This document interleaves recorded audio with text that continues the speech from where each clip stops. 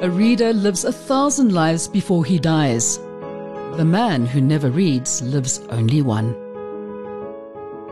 Come into the reading room, all you lovers of language and literature. This is the place for those of us who believe that reading is essential as we seek to rise above the ordinary, and the reading room contains a host of extraordinary people, leading lights of the written word. Authors, literary critics, columnists and ideas people will tantalize your minds with their wordplay while discussing the ideas and worldviews that form our wonderful literary milieu. Come step into a world of magic, the place of undiscovered treasures, a room of reading.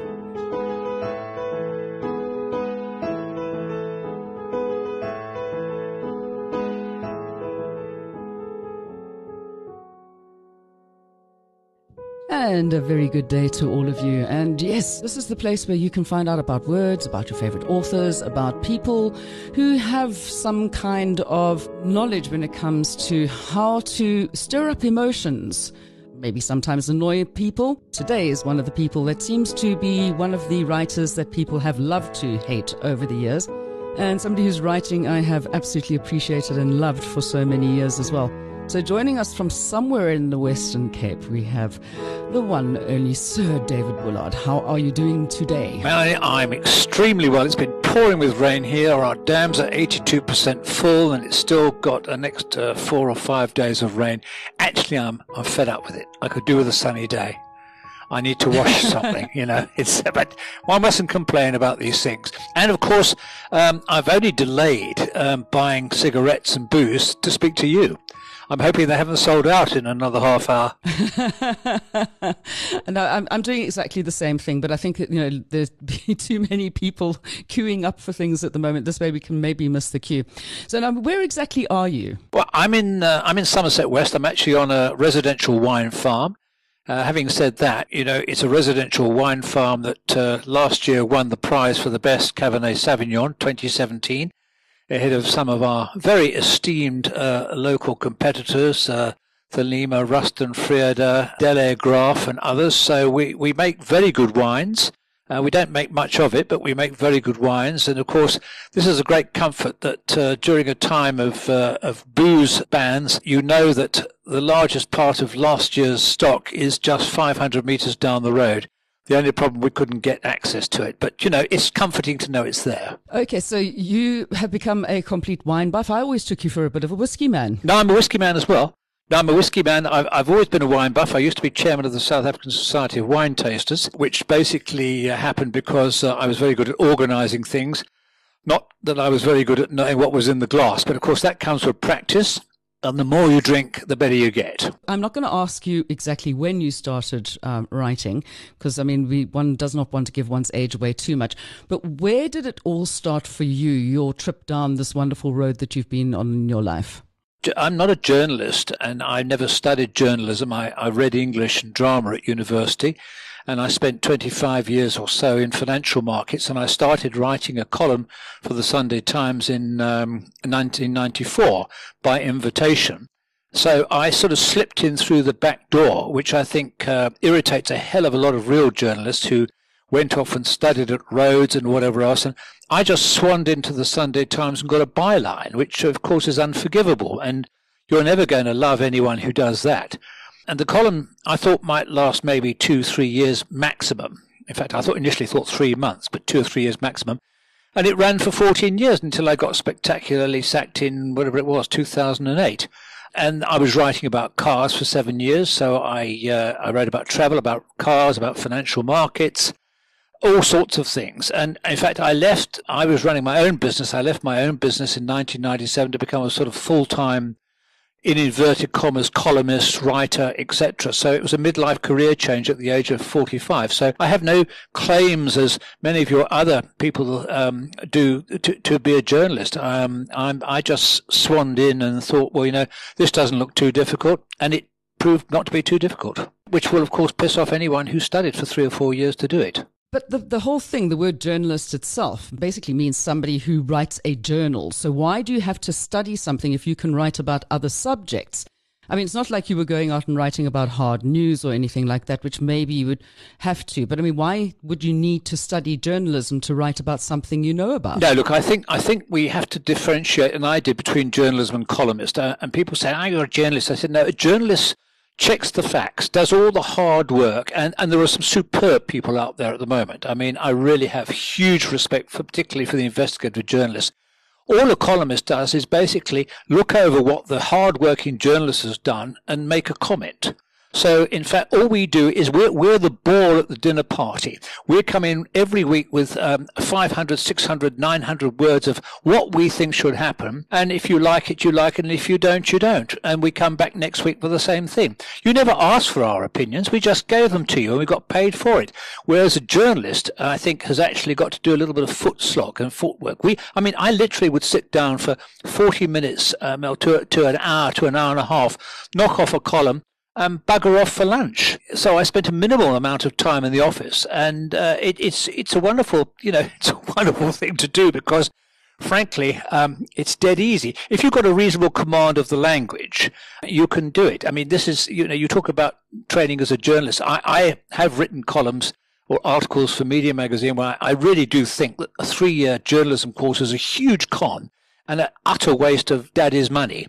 Because quite honestly, you can either write or you can't write. But then you could say the same thing about drama as well. Why study drama? You either can be an actor or you can't. I agree. Totally. Yes. I mean, But you studied drama. I did study drama. In fact, my major claim to fame, Dame Helen Mirren and I have both acted together in Macbeth. And as Michael Caine would say, not a lot of people know that. I was second apparition. She was Lady Macbeth. It's something that I mention as often as possible, and I don't think, as I recall, that she's ever mentioned once in an interview that she was once on stage with the legendary David Bullard playing the second apparition. But this was in 1967 National Youth Theatre production at the Shaw Theatre in London. And she was gorgeous. Well, we will have to remind her. We'll have to. She still is gorgeous. Come on, let's She's be real still about gorgeous. that. She's still gorgeous. Just say, yes, Helen, do you remember David Bullard's second apparition? His stammering version of Macbeth, Macbeth, Macbeth, beware, Macduff. I think she probably doesn't actually. Okay, well, let's get back to you writing as a columnist. What caused all the trouble? Well, I mean, there was no trouble to start with. What happened was I was writing a column on the Reuters screen when I was in financial markets, and then the Sunday Times invited me to join them. And we had lots of trouble along the way. Every week we had hate mail, I'm happy to say, which is always a sign that you're hitting the right spot. We had political objections from the ANC. And I think in the final run-up to 2008, when it was decided that after they'd published the article that it was racist. I mean, let's be honest, the article went in on April the 6th, I think it was. Yes, April the 6th. No, it was published on April the 6th in 2008. It went in 5 days earlier. It had plenty of time to be looked at. It was published, and they only decided after they'd worked up enough righteous indignation that I should be fired for it 4 or 5 days later, which you would tend to think you would do straight away. I think what happened there was to me very simple. A few weeks earlier, Esop Pahad had threatened to withdraw all ANC advertising from the Sunday Times on the basis that the paper's stance was particularly anti-ANC at that time. And they needed a scapegoat, and I was very happy to step up to the role. The feeling was that I would disappear, be forgotten, and never to be seen again. 12 years later, that hasn't happened because the Out to Lunch column runs every week on Politics Web. So, it wasn't hugely successful. And as someone suggested to me, maybe my brand value has actually outlasted the Sunday Times's. I think it's a great pity when you sack anyone for writing something which you've published.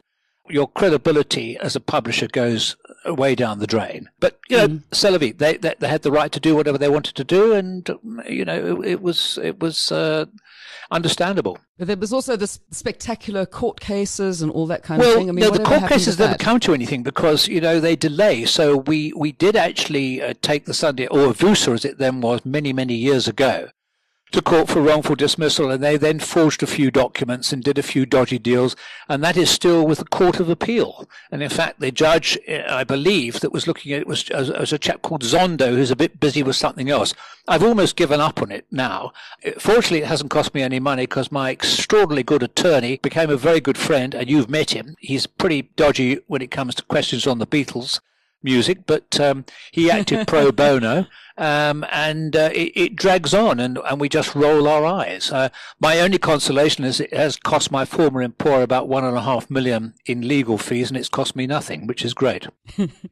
All right, so you're still doing out to lunch. Who have you been going out to lunch with recently? Well, I haven't been to lunch with anyone for about 4 or 5, but I did actually go to lunch, oddly enough, with a well-known wine farmer last week and a well-known politician in a restaurant called Dias in Cape Town near the Fugard Theatre.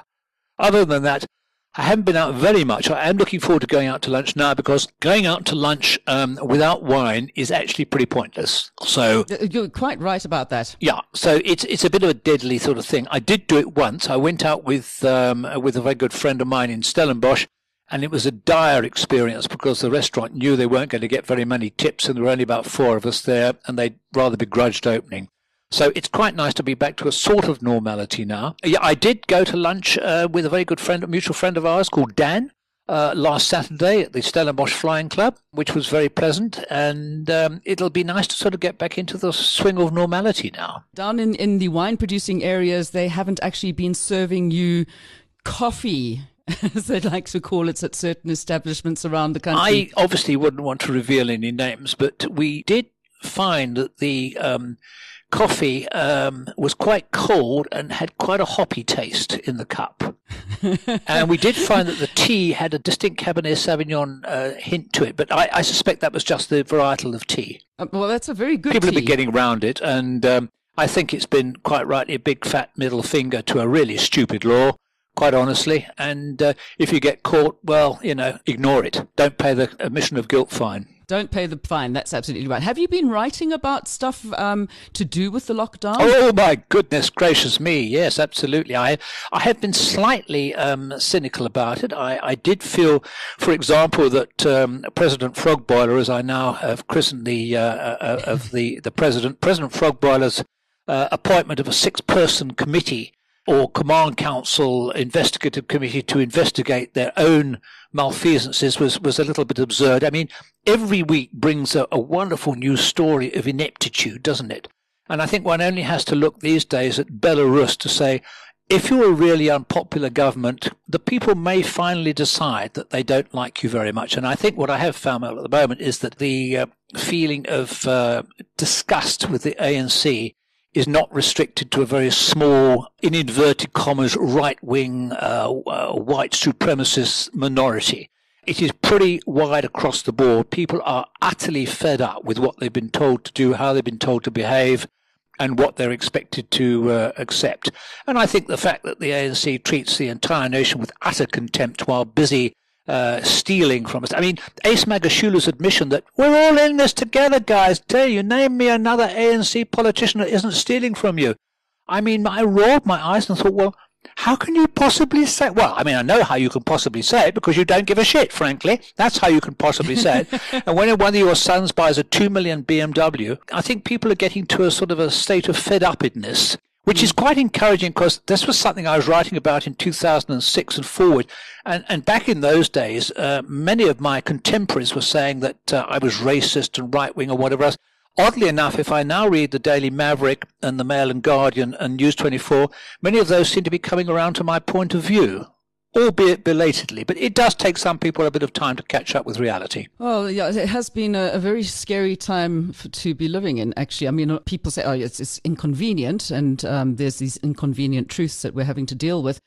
But for me, it is the erosion of, and people are saying, why are you lauding and so happy that alcohol and cigarettes are back? I'm like, because they took away our basic human rights without any reason to do so whatsoever. And that's what it all boils down to. And the people just don't get that. Well, I'm not a cigarette smoker. I might become one now, just for the hell of it. But I'm not a cigarette smoker, but I do think you're absolutely right there. You take away certain basic human rights, which didn't happen in other parts of the world. Now, look, we might get a second wave, we might get all sorts of things, but it depends whether you feel you're living in a free society or not. There was no scientific reason to take away either alcohol or cigarettes. The argument that the ICUs would be overcrowded by a whole load of drunks or victims of drunks turned out to be completely nonsensical. And in fact, many of the emergency field centres which were set up were never used, as indeed happened in the UK.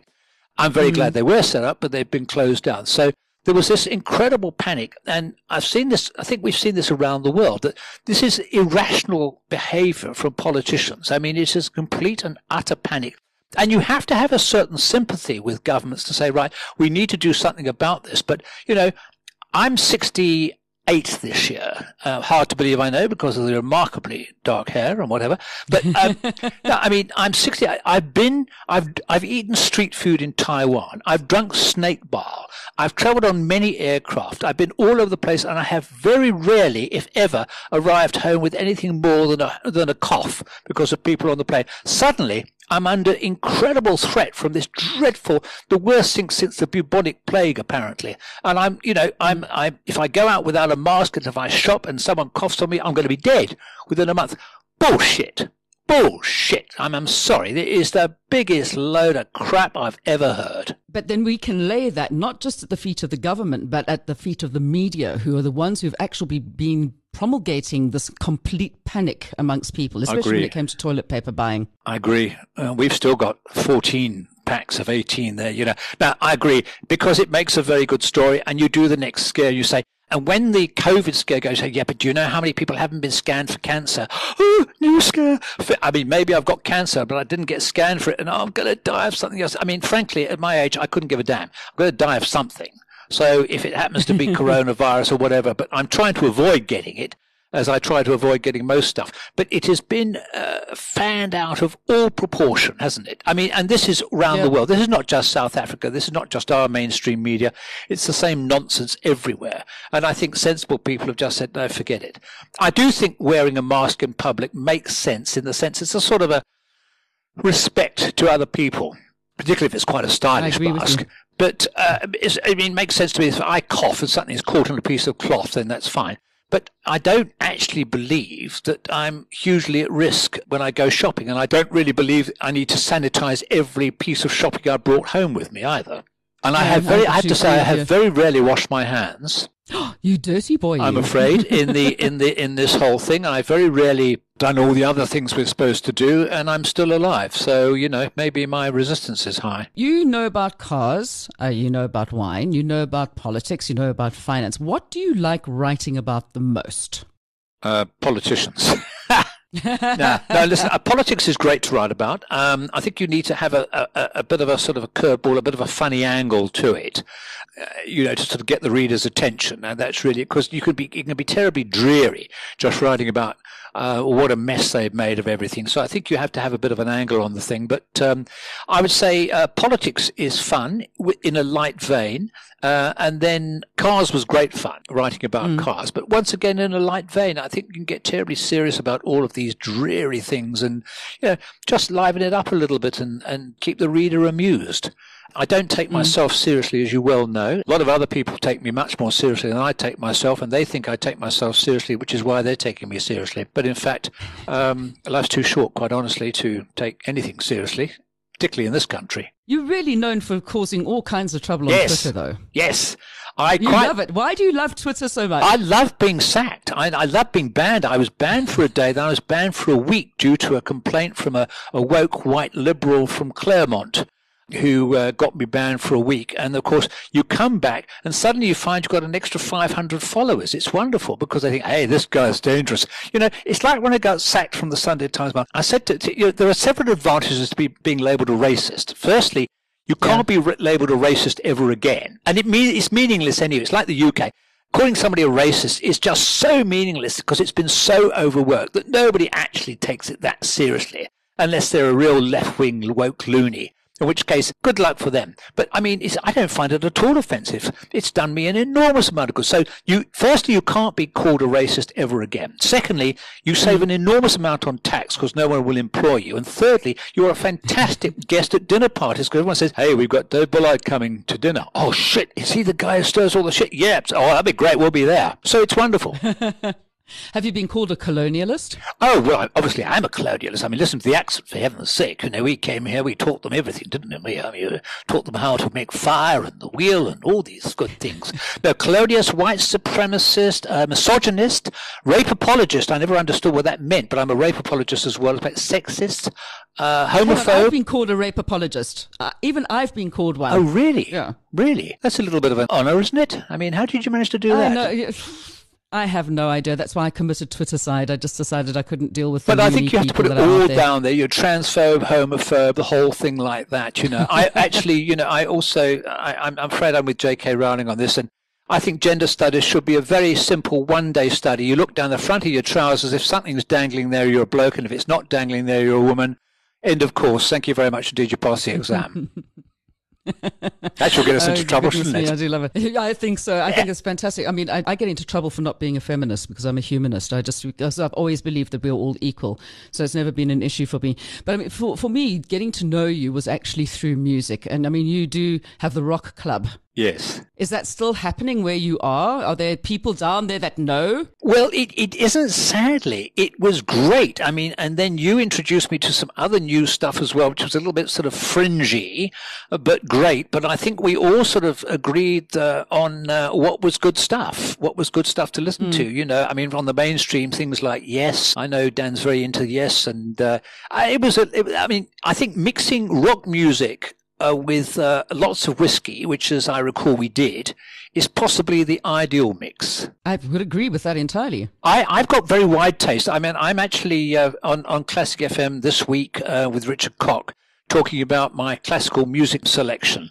But, I mean, I can listen to Wagner, and I love listening to Wagner, and I love seeing operas, and I can listen to Led Zepp and Jefferson Airplane and Yes and all the other things that we used to sort of like Deep Purple, bang our heads to, with just as much pleasure, which is great. My only problem is that during lockdown, my wife doesn't go out shopping nearly as often. So when she used to go out shopping for 3 or 4 hours, I could put the music on very loudly. And she very rarely goes out now, so I have to walk around with a pair of headphones on, which isn't quite the same. Because I think what you want to see is the cracks appearing above the door as the bass speaker just smashes into the wall, you know. Listen, I have two 17-year-olds who like the music that I listen to, but they always keep on coming and going, Mom, please turn it down. What has happened to the new generation? What? Yes. God, have they got sensitive ears or something? Pathetic. What do you think about the appropriation of our music by millennials these days? I mean, somebody's just redone Fleetwood Mac songs from Rumours, and I heard it on my way in here this morning, and I'm sitting and thinking, yeah, it's quite pretty, but why don't you go and make your own music? Why are you stealing our music? You're the people who are always talking about cultural appropriation, and here you are taking our culture. Yeah, you know, actually, I don't agree with that, because I think it's a huge sign of respect, and it's a sign that they can't come up with anything more original. So I think we should sort of say, listen, by all means appropriate it, don't mess it up, and show that you actually respect where this is coming from. Because I can see what you're saying, but I think that we should actually say, well, great. I've got young nephews in the early 20s, both of whom learned to play the guitar, actually play the guitar very well. And they were growing up on our music. I mean, they sort of got fed up with their own music, and they were listening to sort of Jimmy Page and Hendrix and people like that, which is great. I think that's a huge honor, because they just know what's good. You know, that's all it is. It's a homage, if you like, to the really great music. We did grow up in the era of really great music. We did indeed. And then, of course, but you get some people who do come out and do originals. And you take the teenagers from Greta Van Fleet, who have not appropriated Led Zeppelin's sound. They've created their own sound. And even Robert Plant has turned around and said, these guys are fantastic. Yes, that's great. That's fantastic. Have you listened to them? What greater honor could you have as well than Robert Plant saying that? Did you see Heart, that video of them doing Stairway to Heaven? Yes. I mean, did you see the guys from Led Zeppelin have got tears running down their eyes? I mean, that was a fabulous performance. Really was superb. It's just lovely to see. It's just lovely to see. And you know, the thing is, the fact that music is still great 40, 50 years later is testimony to the fact that it was actually the most superb music at the time. Yeah. And what do you think about the woke generation at the moment? Pathetic. Pathetically hopeless. I mean, it's just, no, it's pathetic. I mean, this whole woke thing, it's a basically demonstration of my morals are much better than yours. I stand up for this, I stand up for that. We've all stood up for things in our lives. Sometimes we believe in them, sometimes we don't, sometimes we just need. But this whole virtue signaling bullshit that you need to do, and I think Mel, it's now got to the stage where it's the fear of being sacked. If you think about it, freedom of speech is almost like ocean yacht racing or owning a racehorse. It's actually the preserve of the very rich and privileged. Because if you've got a job and you fear being sacked, you can't afford freedom of speech. And if you hold a high position at university, you can't afford freedom of speech. It's only when you've got enough FU money to say, I don't give a shit what you think, this is what I'm going to say, that you can do that. That is very sad. And it's very dangerous as well. Because I think whether it's Salman Rushdie or Kingsley Amis or whoever it is, you actually have got to risk being offended. I don't give a damn whether you're offended by what I say. I really don't give a damn. I mean, it's entirely up to you. If I'm going out to be deliberately offensive, well, that's a slightly different matter. But if I say something and you take offense, well, you're free to take offense. I'm free to give offense. What the hell? Let's go our separate ways. But now we have this dreadful thing where you drag people down and they say something. Oh, I love it. What's this word? Problematic. Dave's come up with a problematic view. Who gives a shit whether Dave's come up with a problematic view? In fact, I try to come up with problematic views as often as possible just to piss people off, because I think if you can ruin someone's day with a problematic view, you've probably actually done quite well.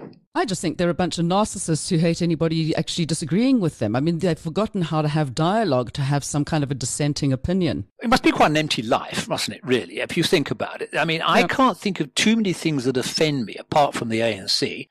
I can't think other than that. Now, the ANC don't offend me per se. Corruption offends me. The fact that my taxes don't go to where they should go offends me. The fact that the country that we bought into in 1994 looked hugely promising, now we're a beggar state, offends me. But I'm still here. And people say, well, you can go overseas, can't you? I said, yes, of course I can go overseas. I can't afford to go overseas, though. And I don't want to go overseas. I want to be here. I like being here. This is where my support group is, and I actually would like things to improve. I like things to be better, and that's all it is. But other than that, very little offends me. And I mean, whatever people say about me, and they do, can you believe? Honestly, doesn't get through my thick, stupid skin. All the sort of insults that came out. Well, after firstly the Sunday Times sacking, and then more lately the Institute of Race Relations sacking. They drag up all sorts of things. You think, well, who cares? Actually, it doesn't matter. People who know me know me. People who don't know me are entitled to have their own warped, strange view, but I'm actually very happy with the quality of my enemies, and I'm even happier with the quality of my friends. Well, this is the whole thing. And talking about friends and people you're going to have lunch with in the future, now that we have wine back again, who's on your menu? I would very much like to have lunch with the well-known advocate leopard, Erin Diane Richards, who I think on Twitter is saying some very sensible things, and she's very brave, and she's obviously very, very smart. I had lunch recently with Jeremy Nell, Germ the cartoonist, and always quite enjoy having lunch with people like that. And then otherwise it's going to be sort of old friends and neighbours who I haven't seen for a long, long while. Generally, people involved in the wine industry, they're always quite good because they bring a couple of bottles along, so they're quite worthwhile inviting to lunch. Well, that's a fine idea. And I hope when you come up to Johannesburg, you bring some of that wonderful wine with you. Oh, we're allowed to enjoy. And I really can't wait to see. I'm not so sure I'm going to be able to afford to. Travel. I know. I'm not so sure I'm going to be able to afford to. Have you seen the airfares to the UK? No, we'll send a car down for you. Oh, good. That's perfect. And we'll drive you back up again. And hopefully one day in the not too distant future, we might even see a Lunch Out podcast column coming forward, which would, I think, be absolutely fantastic when you sit down and record everything that you're talking about with your people that you're having out for lunch. Yes, it was mooted at one stage. I'm quite lazy, I have to be honest. Knocking out a column once a week as opposed to twice a week is a bit easier. But all the techno stuff and whatever else, so I tend to appear on other people's so that they can do all the hard work and I can just turn up. It's a lot easier that way. But look, we're doing it here. We're doing it right now. I know. It's quite easy. I mean, I don't see why you've got no excuse now, sir. No. Absolutely no excuse absolutely. whatsoever. Now we know how it works. Anyway, it's been absolutely wonderful seeing your gorgeous face again. Thank you, man. And How very kind of you. I do hope Mrs. Bullard's been putting up with you well during this trying time that She has a high tolerance level, I have to say that for her, certainly, yes. Well done, Mrs. Bullard. Well done, Mrs. B. And please keep us amused and everybody thinking and offend as many people as possible so that we can at least have some decent discourse in our country. Thank you very much indeed for the permission to do that. I will do it straight away, ma'am. Thank you. We'll catch up with you again. Thank you very much, David Bullard. Thanks very much indeed.